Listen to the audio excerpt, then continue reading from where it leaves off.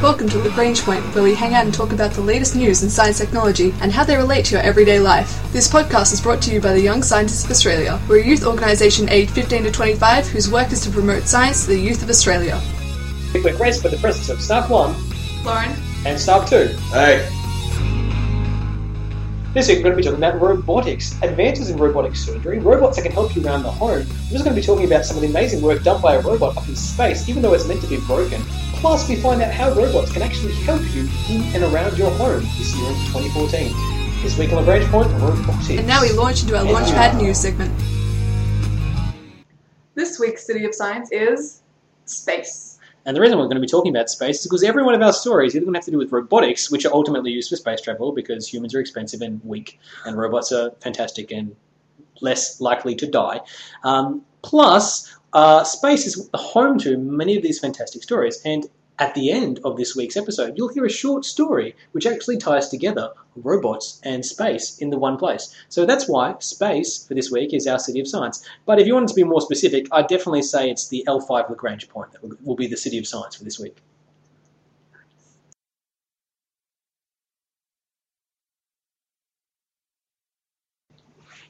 So Justin, have you ever done that thing, where you've got like a pair of shoes or a pair of jeans that you're just wearing past the point of wearing? I mean, they've like actually physically worn through. You're getting water in your shoe every time you like step on it. I have to say that this is an ongoing dispute that my wife and I are having about many of the pairs of shoes and clothing that I own, which could be easily fixed if I either went and bought new ones or replaced them, or even like fix them. But I choose not to do this and suffer in silence, resolutely and stubbornly, using things that pretty much are obsolete, much in the same way the Victorian power industry continues to use its coal-fired power plants. However, it is something that I do struggle with, Lauren, yeah. So I know you can go down to like your local Target and just like pick up a new pair of shoes or anything, but if you're in space, for example, you're not going to have that opportunity. Yeah, it's a bit hard to go down to the local 3D printers R Us in space and buy a new space rover or probe, and that's why the Rosetta space mission had such difficulties, that once they fired their harpoons, there was not much more they could do about it, because there wasn't really the ability to call RACV and get them to come out and give them some roadside asteroid assist. So when you're up in space, there's not that much you can do, especially the further you out in orbit. And if you're out really close in orbit, like the Hubble Space Telescope, you can go up there and fix a cracked mirror or a failing gyroscope, which is very expensive because you need to send the space shuttle up there and it's got to grab it and you've got to do some complicated stuff, and then you have to perform brain surgery whilst wearing a massive space suit on a very expensive telescope, and that's really hard. So generally we tend not to like replace or repair stuff that's in space, mostly because it's really difficult. What this means is that the engineers and scientists in charge of these robots have to go to a lot of effort to come up with creative solutions to keep their things running. We've heard the stories about the Curiosity and Spirit rovers on Mars that went well beyond their design lifetime because they managed to clean their solar panels at the local tornado car wash to lift all the dust off the backs of their solar panels, which they never planned to do, but they found after doing it once accidentally that it could save the probes, and they ran for 10 times longer than they were supposed to. A 90-day mission ran for over 5 years, and that was incredibly fortuitous. And much in the same way, engineers have found a way to keep the Kepler space probe going well beyond its normal endpoint. So what is the Kepler space program? Right, so the Kepler space probe was a probe that was launched in 2009, and it's basically a really powerful telescope, not the same way as an optical telescope that the Hubble Space Telescope is, but it's got a really defined job, and it uses really sensitive photosensors to actually pick up variations in a star's light.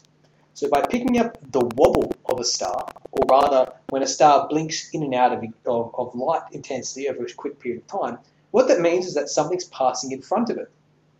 And so what Kepler does is it stares at all these stars, catalogues what their glimmering is like and their wobbling is like, and then uses that to detect planets. So the 2009 Kepler space mission is all about hunting for planets.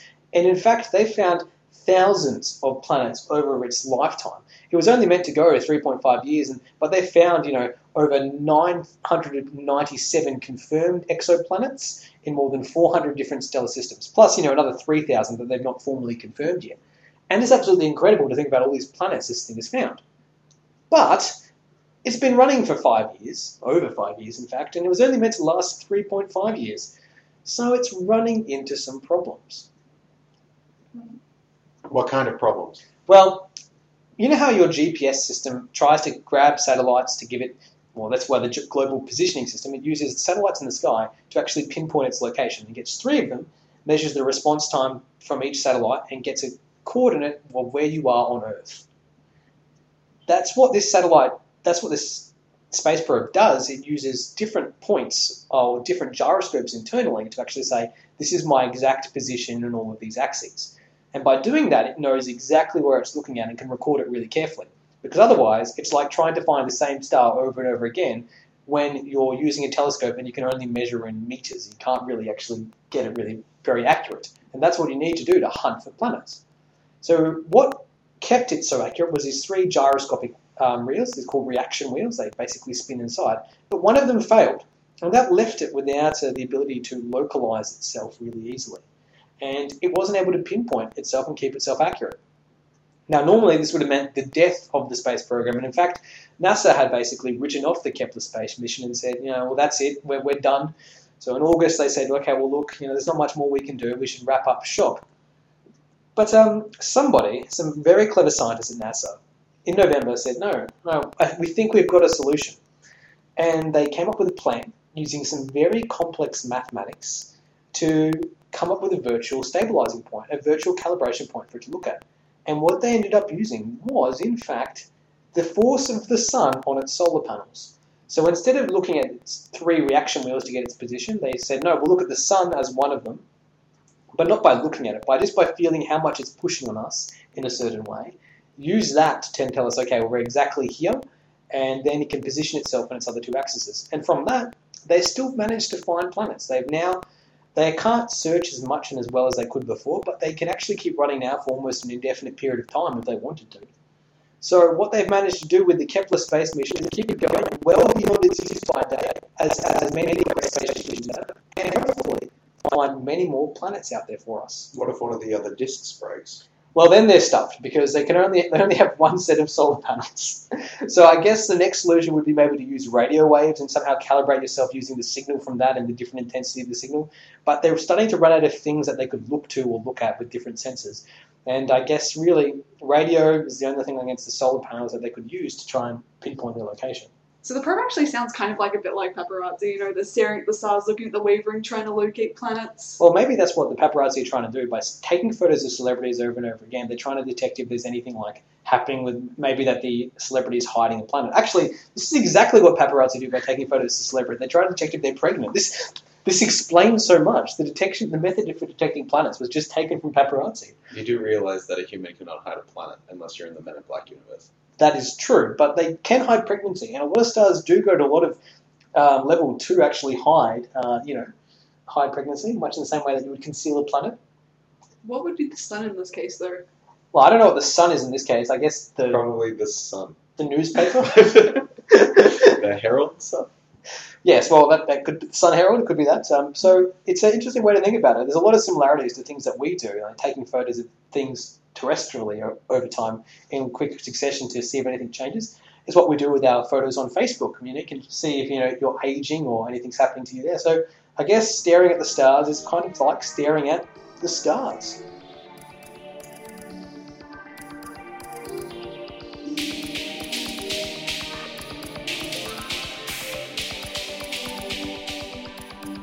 The US Navy has developed a cool new robot. I think Pixar should have developed this robot, but it's very similar.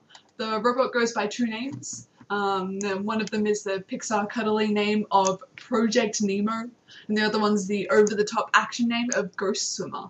Ghost Swimmer. It sounds like a big sci-fi B movie.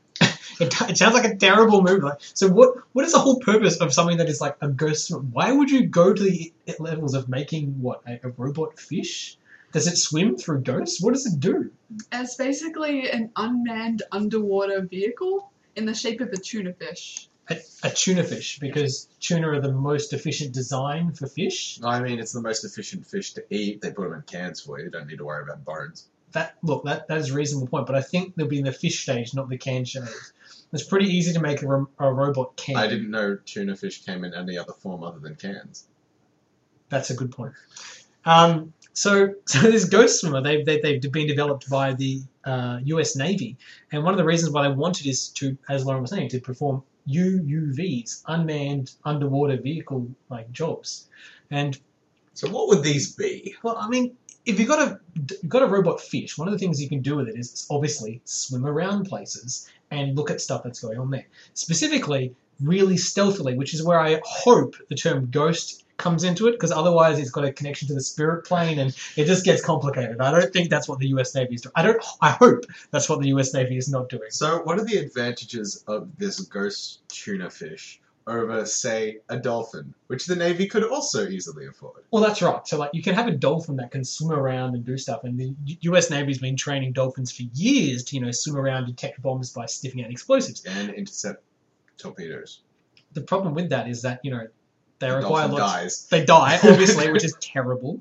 Plus, they require a lot of fish, and you send the dolphin swim around, you're like, hey, I found some fish. Oh, and some explosives, but yeah, give me some fish. There's some more fish there, and that's not really that helpful for the US Navy. Well, not for the Navy. For the dolphin, it's all right. Yeah, and if you want to send it to swim in riverine or littoral environments, so really shallow waters in either the mouth of a river or up a river, you can't really get a dolphin to swim up there. It probably could, but it's not going to be happy about it. Well, an Amazonian river dolphin can do it, but generally they don't train those because they're bright pink. I don't think the Amazonian river dolphin would pass the stealth test. So probably not. So what they're actually really interested in this ghost swimming robot tuna fish is because it can swim for up to 8 hours at about 17 miles per hour, which is crazy if you think That's faster than I can swim. about it. It is very I fast. think so. I'm not sure. We should check that. Okay. Like the max speed for things in water that's considered really fast is about 25 miles per hour for an animal. What's that in knots? I have no idea because I don't understand how knots works as a measurement. How fast? 17 miles per hour. So they one of the other things that they do. We're pulling out a pocket sailing guide here to convert from miles per hour to knots, both of which are stupid units of measure that aren't in the system of international. So one of the things you could actually use these robot for would be to actually inspect ports. You could actually get it to swim around a port where ships are docked, either military ships or otherwise, detect explosives or untoward people. But you could also get it to look at the ships themselves and see if they have any damage on them. Inspecting a ship's hull for damage is a really important job because you want to make sure that there's nothing on that ship that could be breaking the contamination of the local environment. So bringing something like, I don't know, some fungus from the Amazon over to Australia. Yeah, that's right. You don't want to ruin the Australian ecosystem with this introduced species, which is actually a really big problem for ships. You could also check for any cracks or defects that occur in it. Everybody's looking at me. I just found the conversion for knots, and it's 1 sea or nautical mile is 6,080 feet, or 10 cables, or 2,000 yards. Now, a cable is 608 feet. So 1 knot is 1 sea mile per hour. Right. 1 sea mile per hour, which is not the same as not a the same land as a mile. land mile. And this shouldn't be confused with land mines, which is something entirely different. Or sea mines, which are also something And that is something that this fish could actually detect there. So it's further proving that the System International is very, very useful, and that's why we have standard measures of things. Yes, people should really, really use standardized measurements. Ugh.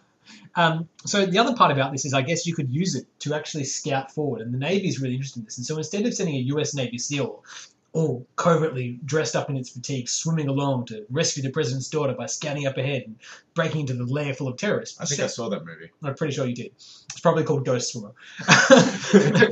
You can actually send this robot tuna fish in there, because when the robot tuna fish is in there, all it's going to do is people are going to see that and go, oh, it's just a fish. They're not going to shoot it a million times. Oh, you catch it.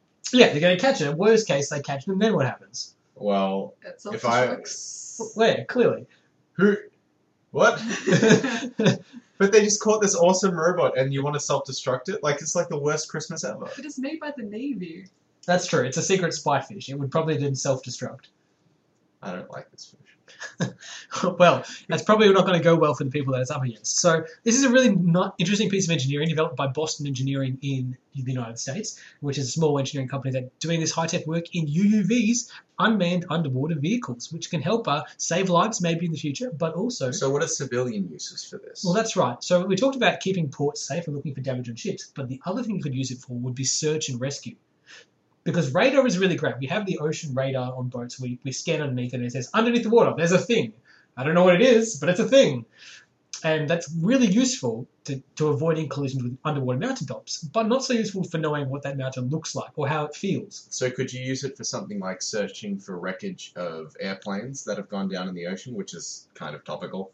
Yeah, and you could actually use to pick up the black box because you could find temperature readings, infrared readings, signal readings, as well as visual readings. So you could say, look, there's the black, which is actually orange, box underneath the water, and you can actually find that, or you can look for bodies or other parts of the plane wreckage much more easily than you could with an actual radar sounding, then send down a diver who may or may not be able to go down that deep, or you send down that crazy James Cameron underwater fishing robot that they used to find the Titanic, which is not as cool as a tuna fish. Or the James Cameron submersible they sent to the bottom of Mariana Trench, Exactly. which has a guy in a tiny bubble that has to hunch over for hours and hours at a time. That's right. So you just throw a tuna fish overboard and it goes and swims where it wants to and finds you the underwater missing So what people. you're telling me is you can have a bucket of these and just throw them in. Oh, look, that's how I'm picturing it. I'm picturing it like the opposite of tuna fishing, where they have these massive nets full of fish. You do know how big a tuna is, Yeah, right? yeah, they're just doing it like inverted. So they, instead of like fishing all the fish out of the ocean, they're putting all the fish back in, but they're robot fish. So is this robot tuna the same size as a tuna? Yes, it's like the same size as a tuna. Okay, which so is, it's actually fairly big. it's a big fish. Right. So what happens if they accidentally... So would a tuna like this accidentally get caught in the tuna fishing nets? They could if they released it in the wrong Just spot. like they accidentally catch the dolphins, which takes us back to dolphins and the Navy training dolphins, I suppose. But Yeah, and look, they face the same problems, and hopefully the US Navy fish will be equipped with like weapons to like make its way free. Whoa! You want to weaponize these things? Well, look, it's only a matter of time before we stuck lasers on the top of them. This is a terrible idea. I foresee this going very badly. I've seen way too many movies for me to be comfortable with this. It's okay. Sharks with lasers on their heads is definitely the next best. Oh, I gotta say, like, a fleet of these against a kaiju, it could work. All with lasers. It could work. Get to the actual river at the bottom of the ocean. I just swim straight through it. Yeah, done. Done. Problem solved. That's right. US Navy is one step ahead of the kaiju dilemma with its Project Nemo, aka Ghost Swimmer, robotic tuna fish. That's right, ladies and gentlemen. That is the most ridiculous part of the story, but it is all factually correct, minus the part about kaijus. Do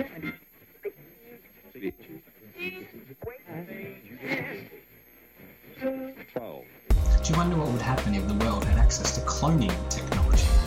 What happens if time travel was real? What if we could travel to the ends of the universe and reach the stars, or robots were sentient and had AI that could outthink us? Don't worry, we can't answer these questions with cold hard scientific facts, but we can have cold hard scientific fiction. And each week in the run-of-the-mill experiments, we'll explore just what these mean for humanity. Today we'll be listening to a radio play based on a short story by Adam DeWald by the name of Logic. It's a story about robots struggling with their internal set of rules and consistency whilst trying to protect humanity. It's based off a continuation for an Isaac Asimov short story called Reason. We find ourselves on a solar collection platform stationed over an unnamed star in the not-too-distant future. Robots operate the platform, and a human operator oversees the automated workers. In recent weeks, the robots have begun to collectively worship the main reactor of the station as their creator, referring to it as Master, and organizing themselves outside of human interaction. The previous crew on the platform allowed this to continue, feeling safe that the established 3 laws of robotics would protect them. Muller had been on the station for several weeks now. The first day came as something of a shock. Powell and Donovan hadn't seen fit to warn him about this stupid robot cult going on. Still, the station was running better than it ever had. It did concern him that he'd been effectively relegated to quarters by the robots.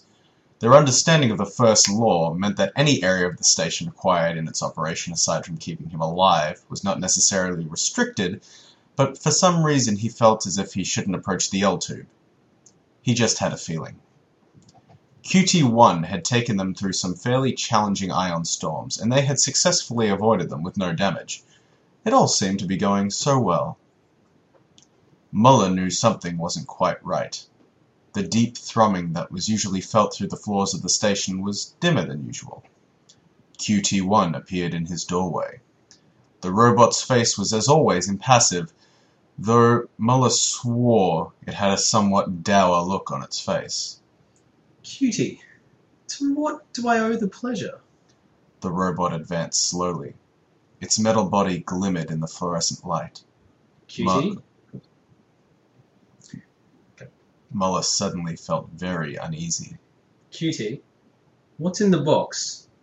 Cutie was holding a metallic pallet box that it appeared it had come from the last supply run.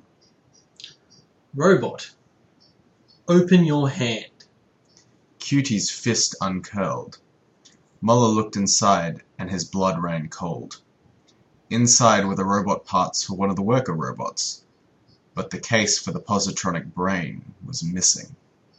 Cutie, the second law demands that you obey any order given to you by a human. I order you to tell me why you have brought me to my room. I order you to tell me why you have brought this to my room. Where is the positronic brain? I have decided that in accordance with the 3 laws, a robot's life must be forfeit for yours. We are heading towards an anomaly, one we cannot escape from. Your frail organic body will not be able to survive.